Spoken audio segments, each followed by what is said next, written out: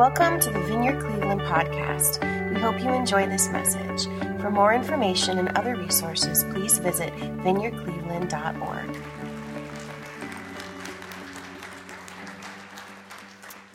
Thank you so much. Did I do this right? Is this on? That's wonderful. It's good to be here with you this morning. I live in Columbus, Ohio, where we do not have an awesome basketball team. We don't even have a basketball team, do we? I don't think we do. No, we don't. So there's that. I was noticing, Evan, when you were doing communion and you were praying and thanking God for all the ways in which He cares about the city of Cleveland. You just didn't mention Cleveland basketball. So I think God cares about Cleveland basketball. At least every person that I meet in Cleveland thinks that God cares about Cleveland basketball. So anyway, it's good to be with you here this morning.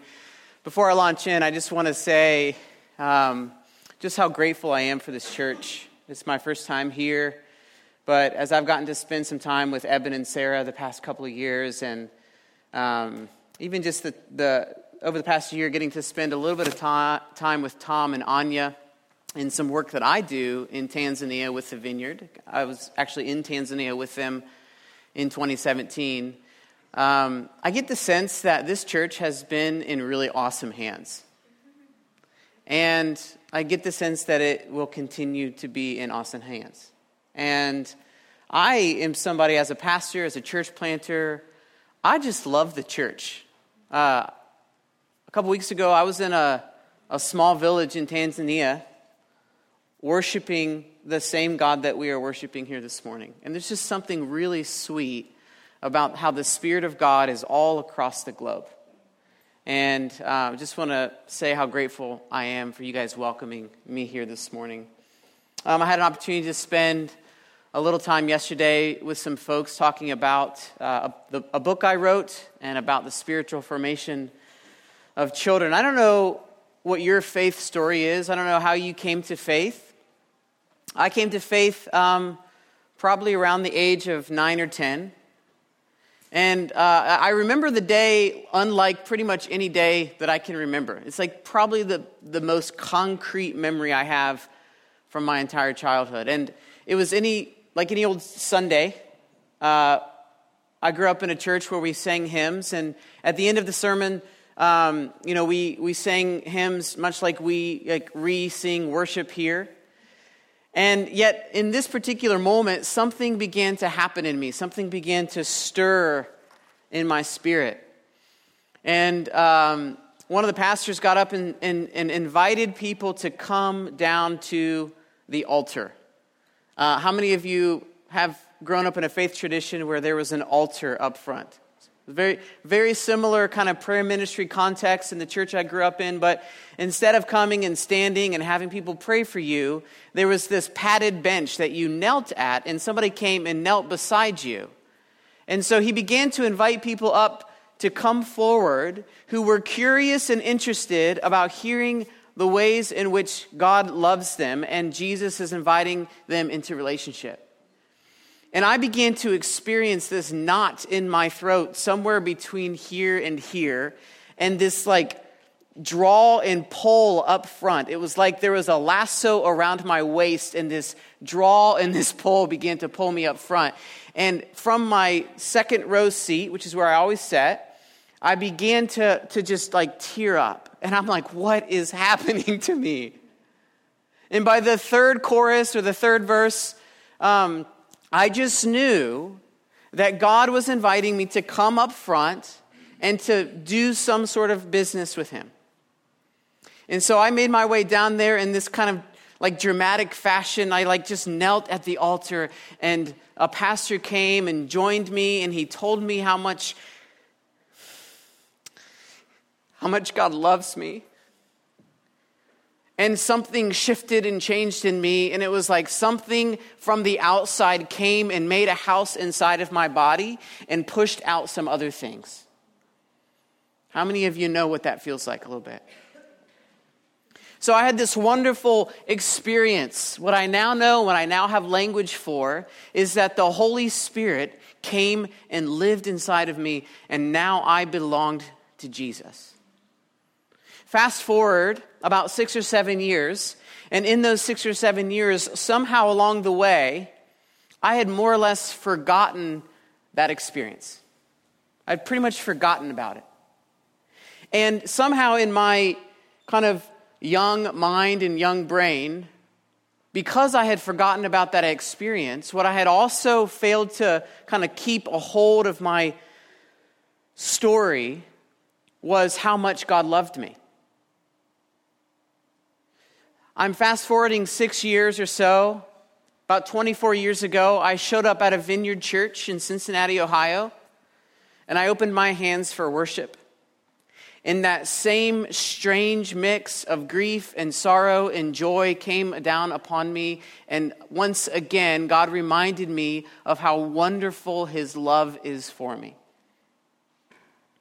And part of the reason I'm sharing this story, and I think part of the reason that I've been on this journey to try to explore what it means to help kids in a spiritual formation journey to fall in love with God and to know God and to be known by God, is that in between those two experiences, my conception and my idea of the kind of story that we were living in, through all of the sermons that I heard in the Wednesday night Bible study and the scripture memory and the Awana and the Sunday morning worship, all of that somewhere along the way, the story that I thought I was living in was a story about me becoming a better person.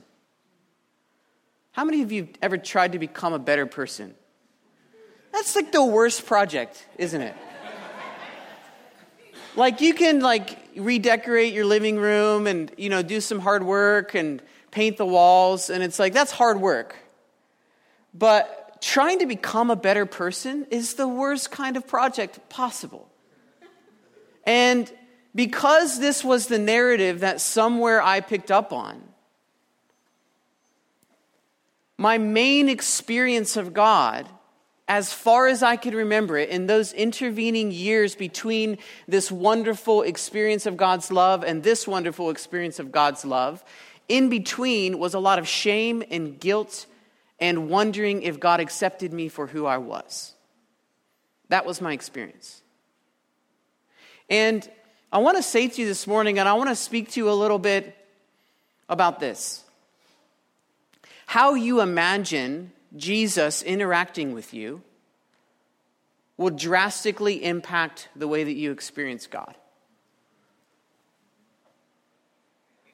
How you imagine your interaction with Jesus, how you read the story of Scripture and see and read how He is interacting with other people, that will drastically impact your experience of God.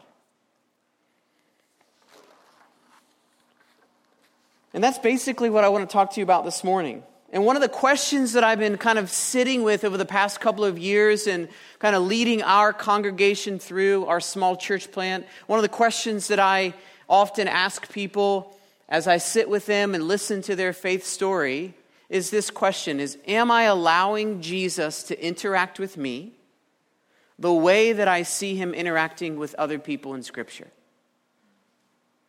Pretty simple question. But if you take a moment to think about it, it's actually a little also profound. Do I allow Jesus to interact with me the same way I see Him interacting with other people in Scripture?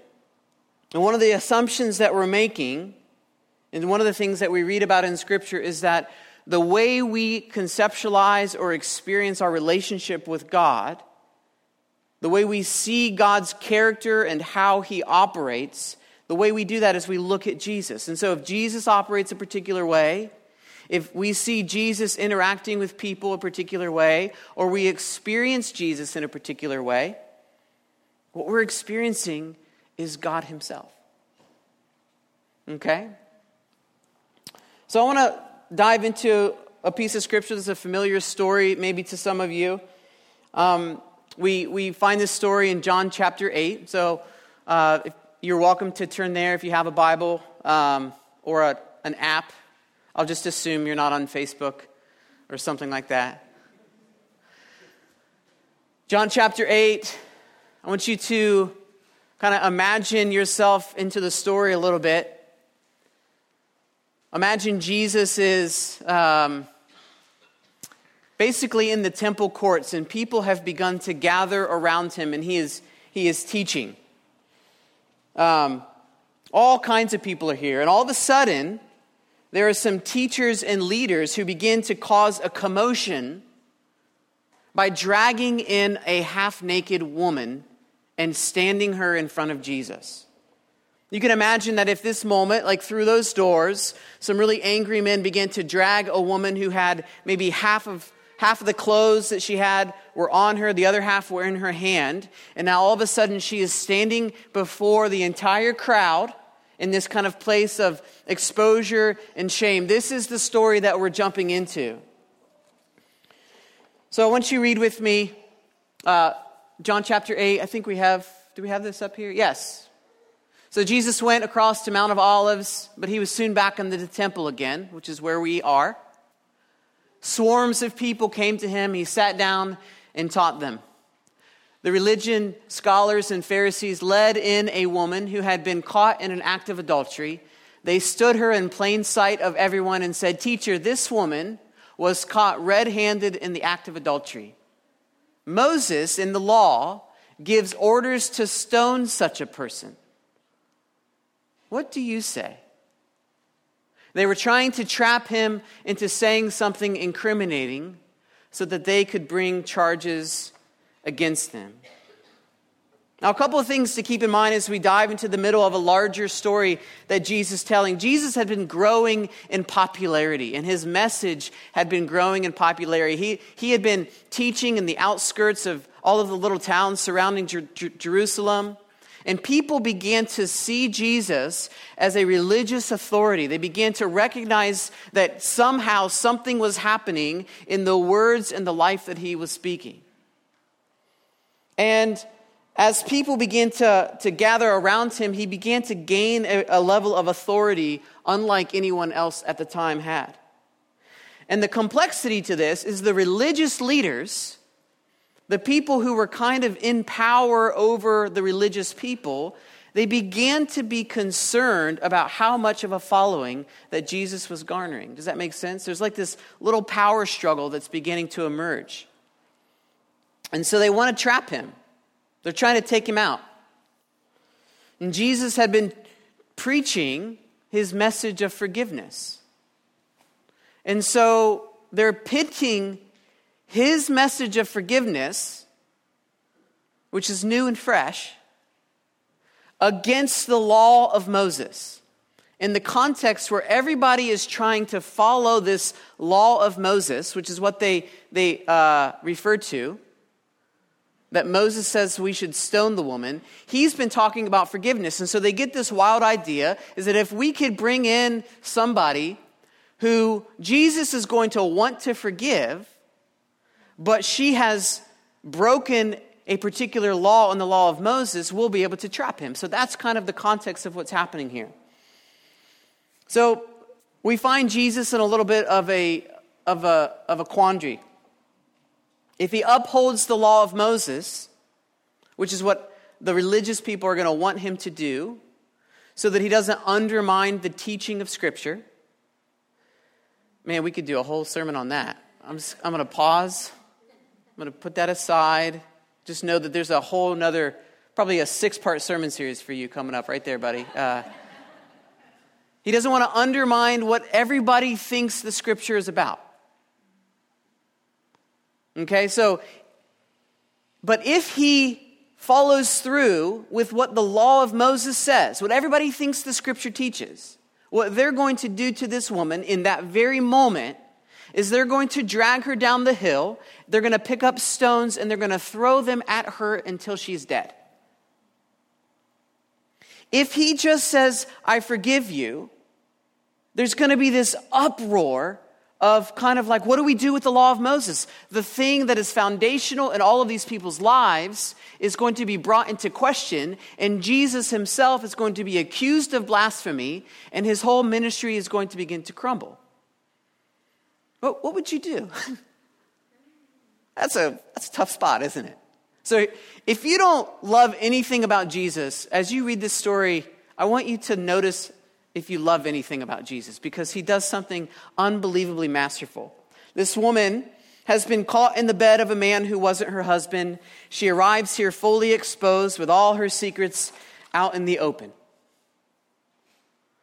So let me just pause here on the story. I just wonder if, it's unlikely that any of us have ever been in this woman's situation.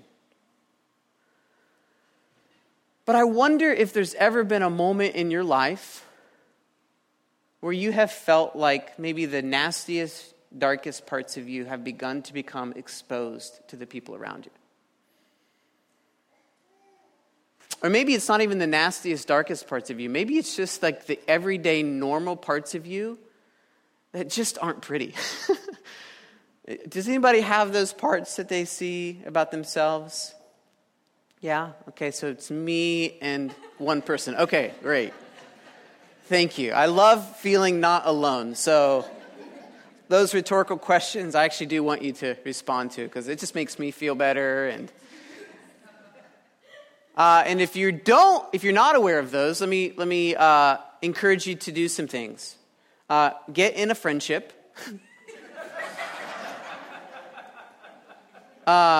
Get married. I heard some amens on that one. Or become a parent.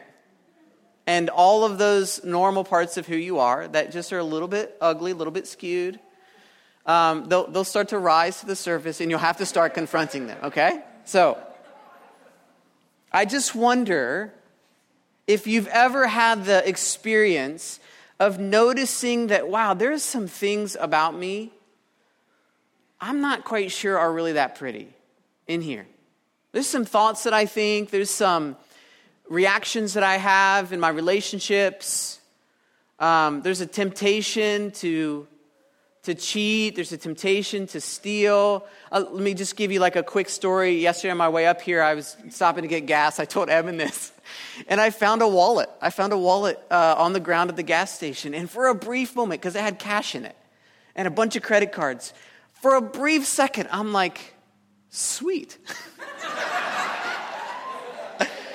I just scored. Where's the Best Buy? Like for a sweet, hot moment, I had this thing, and I was just like, what am I doing? No.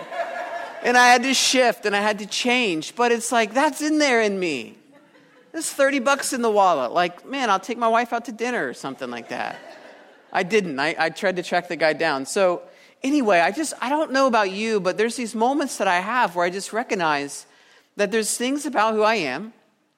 There's things about the patterns of my life. There's things about my reaction that begin to feel exposed. And if you're in good relationships, that's going to happen. And for those of you that are married, if I could just say a little bit of an aside, if that begins to happen in your marriage, the tendency is to run away from that experience. And I want to say to you that that's not the right thing to do in that situation. The right thing to do when your spouse or when your partner or somebody begins to reflect back to you maybe something that is a little askew, the right thing to do is to say, can you tell me more about that? Let's work that through a little bit. I'm almost sure I just saw a wife go like this to her husband, like that. Okay. So this woman is completely exposed. Her sin is completely out in the open for an entire crowd of people to see. And oftentimes we are in this spot where we begin to feel exposed. So let's go back to our story. Jesus is completely silent at this point in the story. The woman is before him, surrounded by these angry men. And bending down, he begins to start writing in the dust. And as he's writing in the dust, he's just using his finger, right? The religious leaders around him are demanding a response from him. So let's pick back up in the story here. Jesus bent down and wrote with his finger in the dirt, and they kept at him, badgering him. He straightened up, so he stood up, and he said, "The sinless one among you, go first and throw the stone. Whoever is without sin, cast the first stone." This is where we get that phrase. Bending down again, he wrote some more in the dirt. Hearing that, They walked away, one after another, beginning with the oldest. The woman was left alone. Jesus stood up and spoke to her, "Woman, where are they? Does no one condemn you?" Do we have another slide? No, it's not. Go back. That's okay. She replies this. I left one verse off. She says, "No one, Master. Neither do I condemn you," says Jesus. "Go your way. From now on, don't sin." Now, one of the biggest questions that this story brings up, and I don't know if this is kind of a question that you ask when you read this story, but what was he writing in the dirt? That's like $1 million question. What was he writing in the dirt? I've done some thinking about this and tried to do a little bit of research. And in order for us to begin to answer this question, we have to go back to what's happening the week before this scene is unfolding. Now, stay with me here because we're going to go dive deep a little bit in kind of the historical context of what's happening, but it's going to illumine, I think, what Jesus is writing in the dirt. The story about this woman is found in John chapter 8. But if you go back and read the previous chapter in chapter 7, what we learn is that this was during the time of the Feast of the Tabernacles. The Feast of the Tabernacles was one of 7 major feasts in the Hebrew calendar year. So there were spring feasts and there were fall feasts. And this is really how the ancient world actually operated. Not just in the Jewish context, but all throughout the area, all throughout the land at that time. There would be these tribal religions, and each religion oriented their religious life around the worship of their God, specifically related to harvesting, to planting of crops and to harvesting. And the Jewish people were no different. The spring feasts for the Jewish people who were worshiping Yahweh were Passover, the unleavened bread, and then there were first fruits and Pentecost. The fall feasts were the Feast of Trumpets, the Feast of the Atonement, and finally we get the Feast of the Tabernacles, which is where we find ourselves in the story. And the Feast of the Tabernacles was the last feast of the year. It was the 7th feast of the year, and it occurred just before winter, when the rain would come and water the crops so that they would grow, so that in the spring we would have a harvest. So the Feast of the Tabernacles, what would happen is that thousands of Jewish people from all across the outskirting villages would come into Jerusalem. And what they would do is they would pitch tents, effectively, outside the city walls. These tents were called sukkahs. This is the Feast of Sukkot. For those of you like Jewish-minded folks are following that kind of thing. The Feast of the Tabernacles. And these tents, so imagine the hillside of Jerusalem. Have anybody ever been to Jerusalem? Oh man, it's amazing. I had an opportunity to go a few years ago. But basically, Jerusalem kind of sits here, but then there's this big kind of hillside. So you can imagine the whole hillside is scattered with all of these tents that people have brought in from their home in order to camp outside. And it had a practical purpose of allowing everybody to kind of camp and party outside the city. And then what would happen is during the day, they would come into the city, they would come into the temple, they would come into the courts, and they would worship and they would celebrate and they would rejoice in the fact that their sins had been forgiven. And they would cry out to God, "God, would you bring water for our harvest? We believe you, we trust you to take care of us." That was the Feast of the Tabernacles. And the religious leaders, the people who had brought this woman in, during that week of feasting and that week of celebration, they would have been like the main speakers on the stage. They would have been teaching from the scripture. And Jesus himself, in fact, was one of the teachers during that week of the Feast of the Tabernacles. He was viewed as one of the religious leaders, even though he was kind of the black sheep. Jesus would have been teaching from the temple court. So we read in John chapter 7, about halfway through this 8-day feast, Jesus showed up at the temple and began to teach. And he was challenging some of the teachings of the other teachers, the scribes and the Pharisees, which is why, in our story, they're trying to trap him. Are you guys following the timeline here? Awesome. So now nearly every teaching that the people would have heard during that week would have had some reference to water.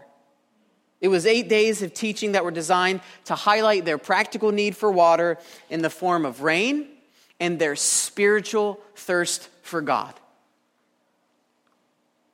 So during this 8-day teaching buildup, it would crescendo when the high priest would take a pitcher of water and a pitcher of wine and pour them together over the altar, when all of the crowd would say, Hosanna, which means God save us.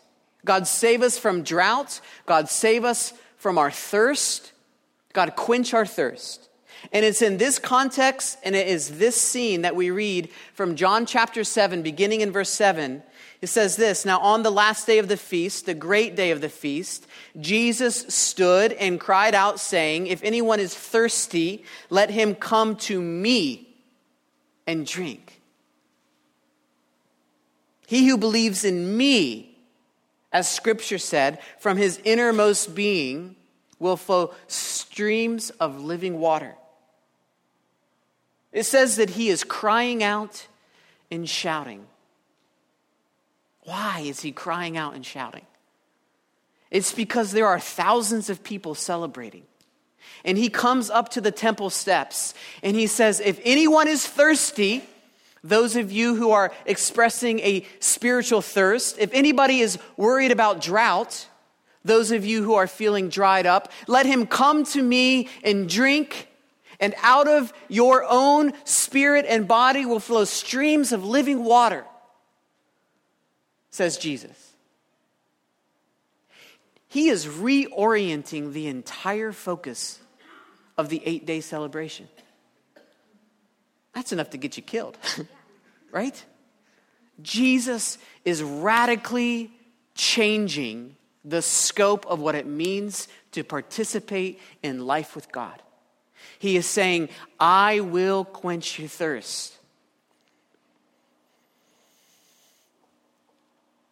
So it's in the midst of this festival with camping and drinking wine that this woman's sin and brokenness gets exposed for everybody to see. And Jesus makes a simple statement. He who is without sin, pick up the first stone. He's inviting them to reflect on their own life. One of the passages that he would have been teaching from, or that somebody would have taught from during that week, one of the focus passages, is a passage from Jeremiah chapter 17, which says this, Lord, you are the hope of Israel. All who forsake you will be put to shame. Those who turn away from you will be written in the dust, because they forsake the Lord, the spring of living water.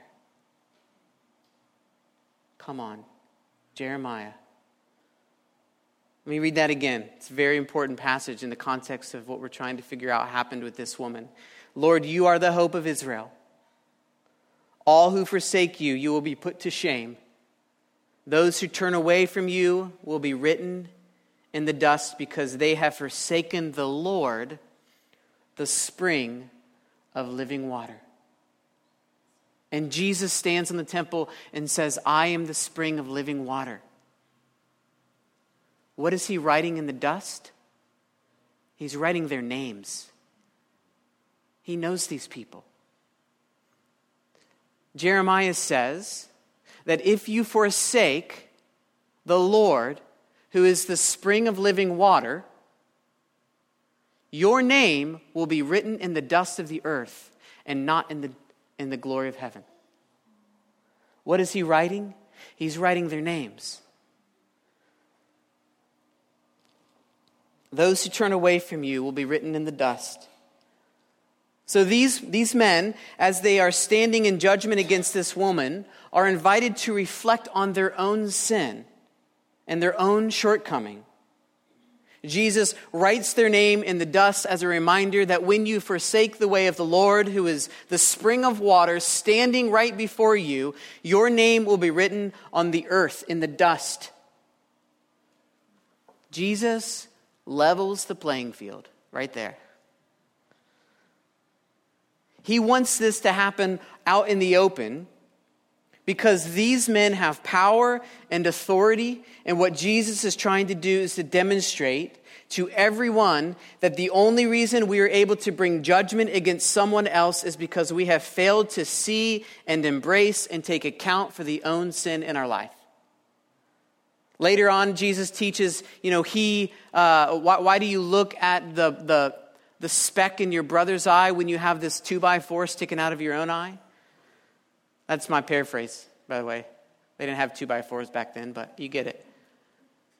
Jesus is leveling the playing field because he knows is that the only way that you can actually bring judgment against somebody else is if you are unaware of the own darkness and sin in your own life. What happens is that when you become aware of your own darkness and your own sin and your own dysfunction and brokenness, the response to somebody else's brokenness isn't judgment, it becomes compassion. It becomes more like, oh, man, she's really responding unhealthily there. Gosh, I know I've done that before. I wonder what's happening in her life that is askew right now. And then rather than judging, which creates distance between two people, right? You guys ever experienced that? Rather than judging, what Jesus teaches over and over again is that when we're in touch with our own brokenness and we receive the love and forgiveness of God, it leads us to compassion, and then we move towards the person rather than away from them.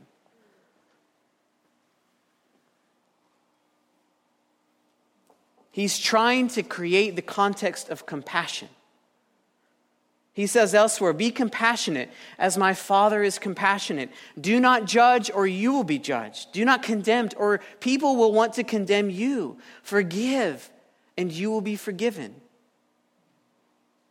Jesus is giving these men an opportunity to be honest about their flaws and their sin, to recognize that even in the midst of what they're doing, they're rejecting the one who can quench their thirst. And you might think, well, gosh, isn't Jesus condemning them? But no, they themselves are standing condemned because they're rejecting the life. Jesus is welcoming. He's welcoming them. So he enters in relationship with this woman by asking her a question. Is there anyone left to condemn you? And this is actually a reference to the law. So the local law of the Jewish people stated that if something were to happen where people were to accuse you, there have to be people who are willing to stand and to say and condemn you. And if there are no people there to bring you to court, then you are free to go. And so Jesus says to her, where are all of your accusers? And she says, they've all left, Lord. And he says, well, then I don't condemn you either. Go and stop sinning.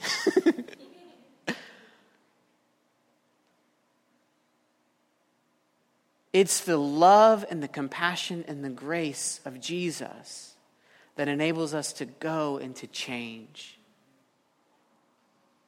Everybody leaves.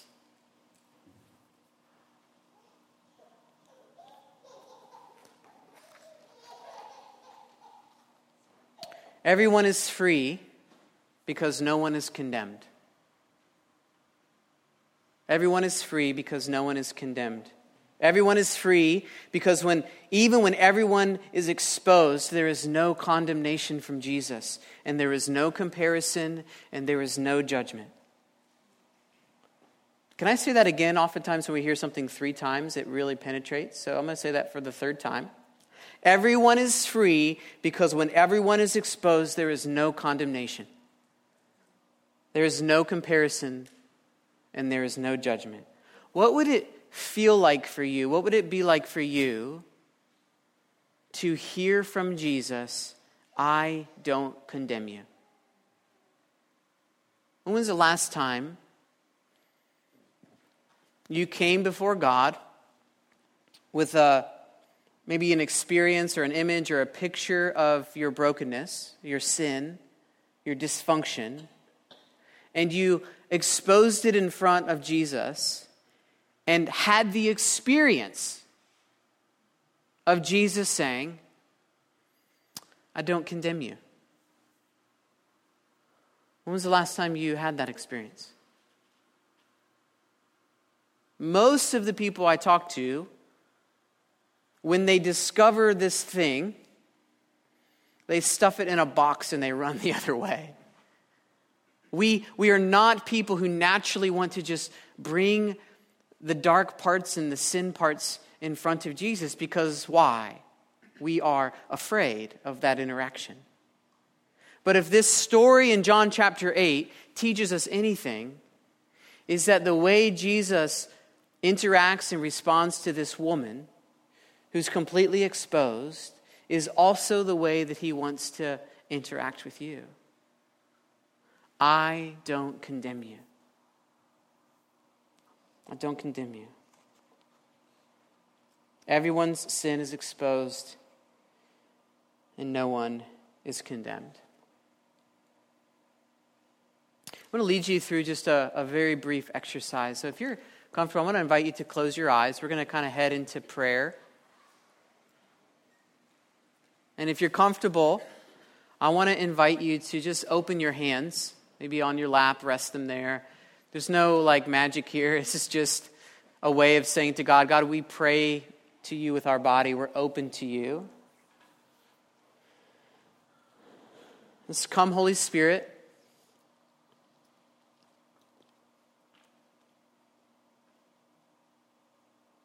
I want you to ask God to bring something to your mind that you're maybe afraid to look at about yourself.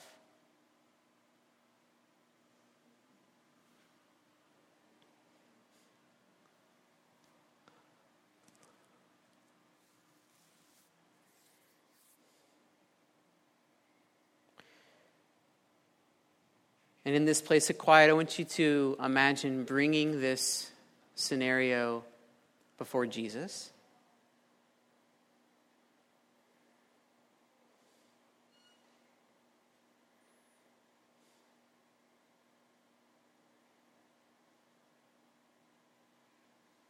Maybe not try to hide it, just sit there with it. Sometimes I like to imagine myself just sitting next to Jesus on a park bench or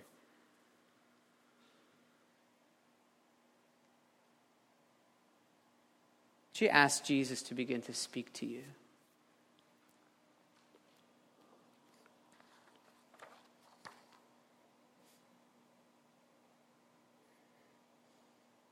The psalmist writes, when I kept silent, my bones wasted away through my groaning all day long.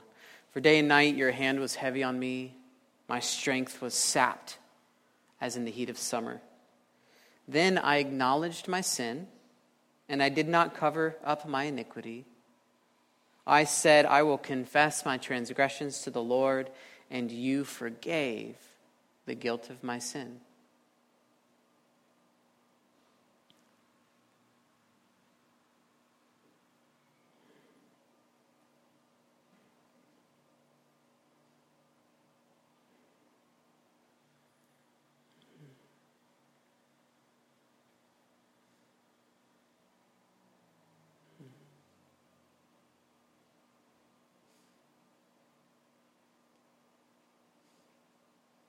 You know, as I was praying just a little bit for our time here this morning, I got a sense that God wanted to exchange shame and guilt for joy.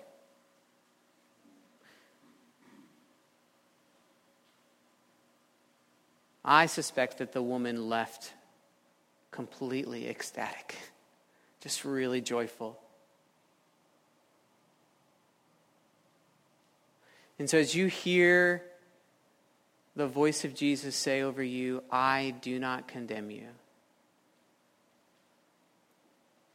I think for some of you, as we maybe head into some ministry time, I think some of you are going to begin to experience a real shift where God is going to begin to replace shame and guilt with his joy. the joy of his grace.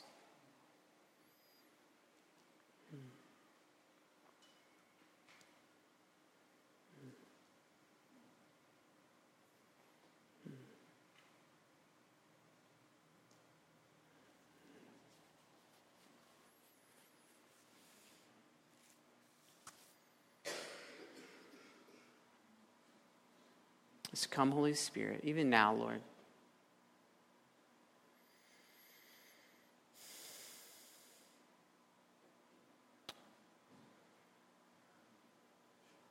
Yeah, I just get a sense that for some of you, you've been carrying around like just a weightiness, like really like a frustration about your brokenness, a frustration about your struggles, and I just feel like God wants to replace it with a sense of like, you know what? It's okay. It's okay. I don't condemn you.